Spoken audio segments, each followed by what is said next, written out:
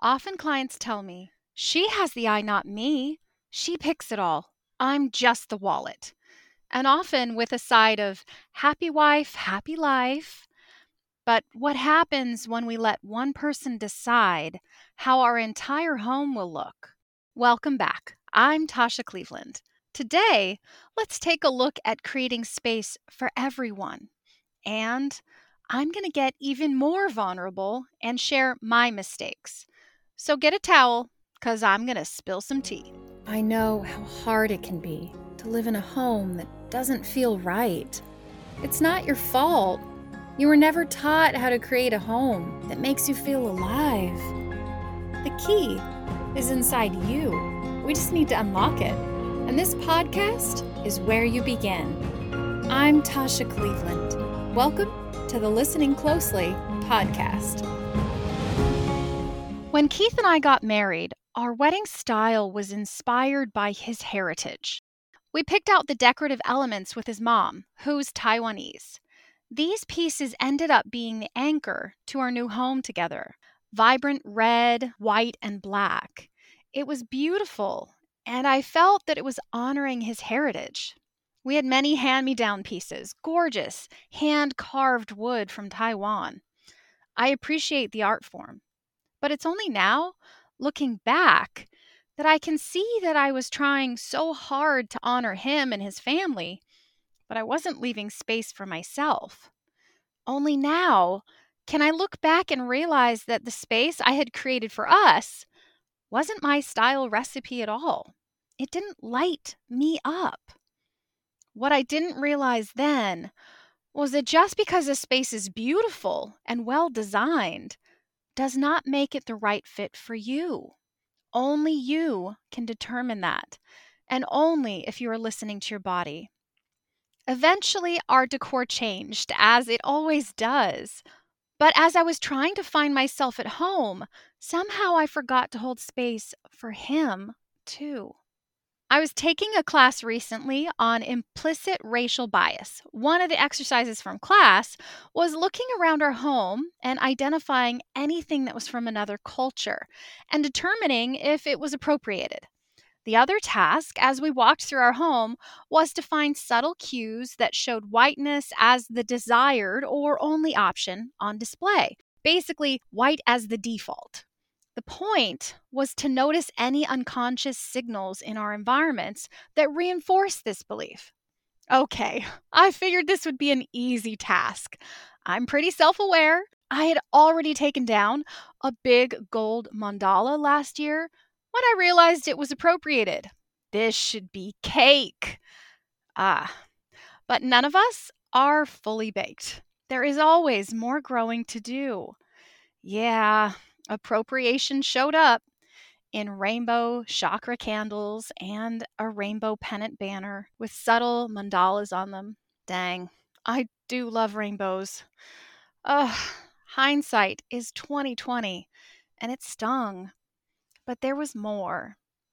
Stylized statues that I have collected for years, depicting the members of our family, but primarily my husband and I. I saw the emotion and the embraces in these faceless carvings. That's what I loved about them. I remember when I was shopping for them, being irked that all the sculptures only had females with long, straight, light brown hair. What? No curls? Huh. I remember feeling a slight jab at not looking like that thin white girl with straight hair. A feeling I'm used to. If you look at marketing and media, it's always the thin, straight-haired white girl, as if this is the standard, the only acceptable thing to aspire to. But because I was so used to it and numb to this feeling, I bought them anyway. Only now did I notice these were only sold with pale skin. Only now did I notice that this is not what my biracial family looks like. Only now did I notice that not one of these statues looks anything like my Asian husband with a shaved head. What message was I silently sending to our children all these years? What was I silently saying to him? How often do people of color get these messages and not consciously notice it either? Ugh, that one hit hard. And then part 2 of the assignment came. Look around your home and find ways you can swap out those silent signals with positive associations that are more diverse. How can you bring other cultures into your home respectfully? It was only then that I saw I had completely erased my husband's heritage from our home. I was seeking a home that felt like me, and he was more than happy to let me find that. He didn't care as long as I was happy. He would be happy with milk crates as a coffee table. But had I left any space at all for him to reflect his joy? A few years ago, I noticed my husband rarely played his guitars. They were always shoved under a bed in the cases out of reach. I love when he plays. I am a drooly, doe-eyed teenager just mesmerized by it. I love hearing him play music with our kids. It makes me happy on such a deep level that time freezes when I see it. So after a client requested a music wall for her husband, showcasing all his beautiful instruments, I was inspired to do the same for my husband. I love waking up each morning and seeing them on the wall. So as I went through my home looking for signs that I had held space for his joy, I only found this and his final record display in the family room with 2 Kiss paintings we'd made him. That was about it, and it crushed me. I've always been aware of holding space for my kids at home. I often hear clients making choices for their kids' rooms. I get it, but I never wanted to push my ideas onto them of who they should be, and their surroundings send those messages. I sacrificed the overall aesthetic for their personal journey. As soon as my kids could voice their opinions, they were the ones making those choices. I never wanted it to be my choice, my joy represented in here. I wanted them to follow their passions, and they did. Monster trucks, camouflage, Harry Potter, bunnies, Hello Kitty. It changed often, just like kids do. The trick is to keep the main pieces neutral, like furniture and paint, and only swap out the linens and small decor. Big bang, little bank. Our daughter just turned 17 a few weeks ago. It feels like time has so quickly slipped through our fingers with her. We only have 1 year left of her being a kid. Thoughts race of, have we taught her enough? Does she know how to listen to her inner wisdom? Will she have a life that she loves? But I know the answers. I can see her reflected on her walls, changing, embracing, feeling things out, finding her way, and finally landing on the spot. Her room is a mix of her own creations, paintings, macrame she wove, plants, string lights, records on the wall, and a hammock chair, pale geometric patterns. It's so her, welcoming, grounded, light, airy, real. This is the space we often gather in, laughing, playing with makeup, lying on the floor. She is a magnet like that. Our son turns 14 tomorrow. His room is gray walls and nothing but solid black and glow lights, with a homage to gaming and his favorite brands. Just like how he is changing inside, his walls too change at a rapid pace. He is so afraid of standing out and so afraid of being invisible. I can see it as he's constantly navigating his world, and it's reflected on his walls. Our youngest just returned home from spending some quarantine time at my brother's. Upon his return, we created a new space for this transition. I asked him how he wanted it to feel, and he said, like a hotel. After further probing, we figured out his recipe, contrasty and sleek. His palette is navy, gray, and white, simple sophisticated. His guitars are his artwork, and he plays them constantly. Each room is so uniquely them, not just posters on the wall, but a reflection of their own journeys. I love that they feel free enough to share that with us. But what about a partner? Where is their space when you share a bedroom? Is their joy on display? Have you ever asked? I didn't. My husband's birthday was last week. Yeah, it's birthday season around here. And since his love language is acts of service, I set out to create those spaces for him. He had been struggling with using the covered patio for a workout space since quarantine. He likes being outside and feeling the sunshine while doing his reps, and I do love the free gun show. But this space had gotten cluttered as the last stop before Craigslist and donations. And I don't know how your outdoor patio is, but I can never keep ours clean. Pollen and dust is a constant battle out there. So the kids and I cleaned up the patio, got waterproof machine covers and containers for all his equipment. We rounded out his supplies, making sure he had everything he needed. We even built a workout bench from scratch that he could move into the sun if desired, and refinished an old rusting storage shelf, painting it hammered black, to display his dumbbells, rope, and slam ball. When we were done, we had created a large, easy care space with all his needs in mind. Everyone put in the effort, and he watched us all week, wondering what we were doing. It wasn't just a ta-da, here's this thing we got you. It was a lot of sweat, planning, and care. That is what makes the difference for an act of service kind of person.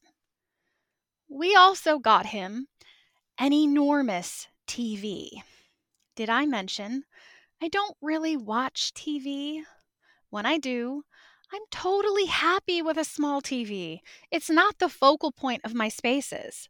I like them to disappear when not on. But he loves them. So I mounted the TV on the wall and created a corner in our bedroom just for him. The rest of his guitars were hung, and I got a cabinet to hide all his guitar and gaming accessories. I am all about tucking things away into cabinets with storage baskets that make it easy to keep things clean and functionally accessible. No one has time to dust all that stuff. If it's on display, it should light you up. Otherwise, put it away and take it out when you need it. I finished off Keith's nook by framing his Kiss holographic book alongside his Tracy Guns signed photograph and added a decorative box for all his special guitar picks from concerts and collecting. It's rather amusing to see my corner of the room across from his. Fluffy pillows, sparkles, plants, and fur with my dance pole, and then his Kiss corner, as we call it, music, metal, and wood. It's sort of like yin and yang. The differences balance each other out.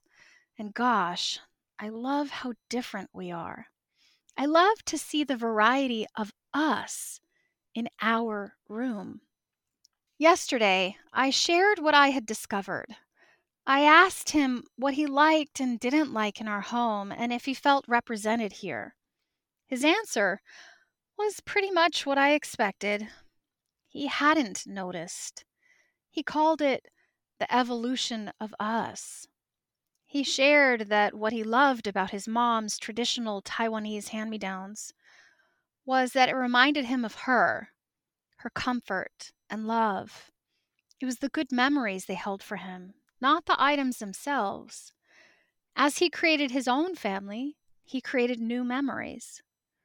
But I know these things still hold power for him, and I will be finding ways to incorporate the pieces that still bring him joy, that still remind him of his past, back into our home.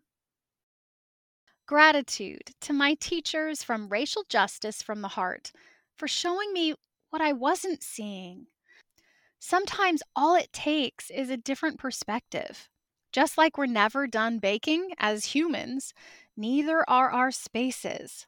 Design is never really complete.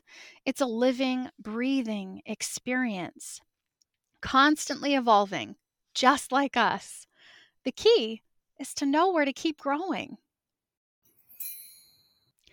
My journal reflection. Gratitude. The kids and Keith scrubbed the tile floor and grout in our kitchen while I was working, and I came home to a shiny, sparkly floor. Wow, to all of that. It's time to move. Grab your other device to play today's movement song, Splintered by Aisha Bedru. Her lyrics speak so purely to the depth of this journey we call life. I hope you feel as captivated as I did when I heard it. And I just want you to start with your head resting on the ground, anchoring your body, grounding your body into the space, breathing in and out.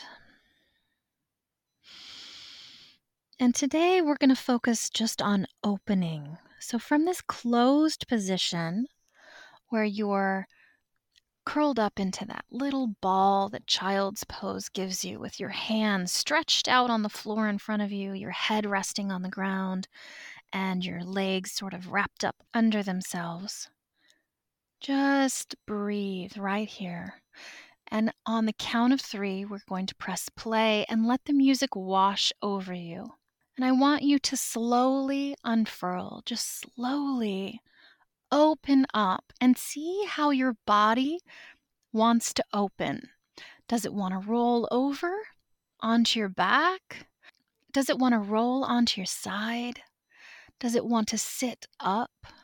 Follow your body. See what parts of your body are calling to move first, and move that. And see where it takes you. On the count of 3. 1, 2, 3. Breathing.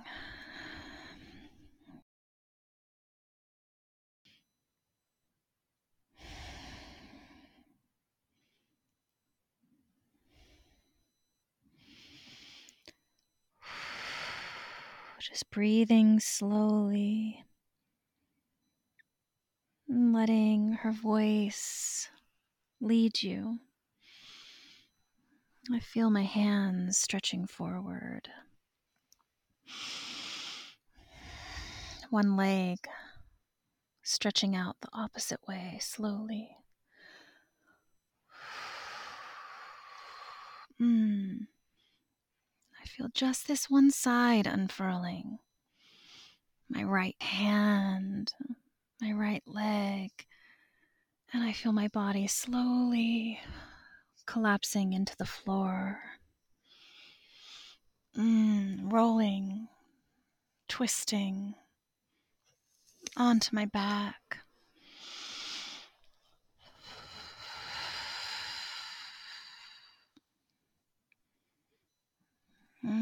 One leg pulling into my chest.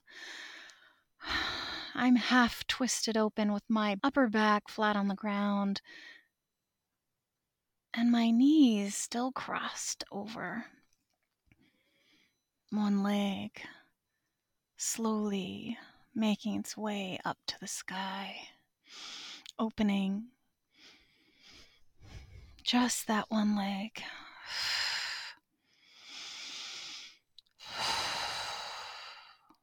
And it's just swimming in the air, slowly stretching out straight.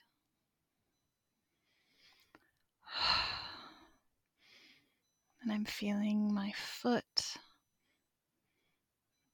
brush against the clothes in my closet. My hands getting lost in my hair. Breathing.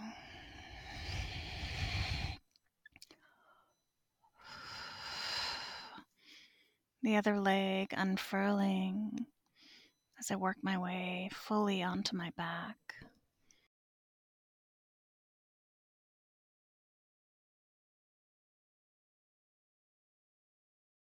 My hips finding a bridge grind. Feet planted on the ground. Knees up and swirling my hips.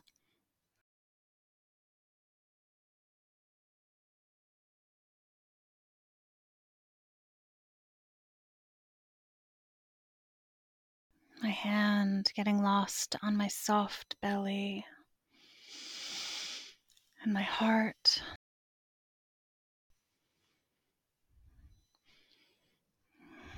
feeling a desire to move my neck and relax my jaw.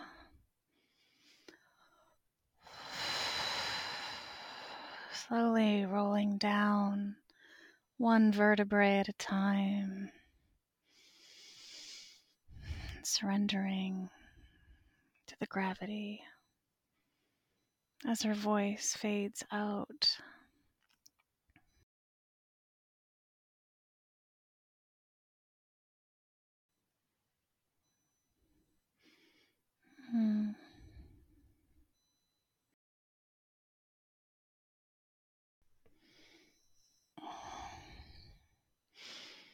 And as her voice fades out, slowly wiggling my toes and my fingers and coming back to present, sitting upright and circling my head in a slow circle, relaxing my jaw that was calling out for more attention, taking a nice big yawn and a deep breath. Your soul work for today.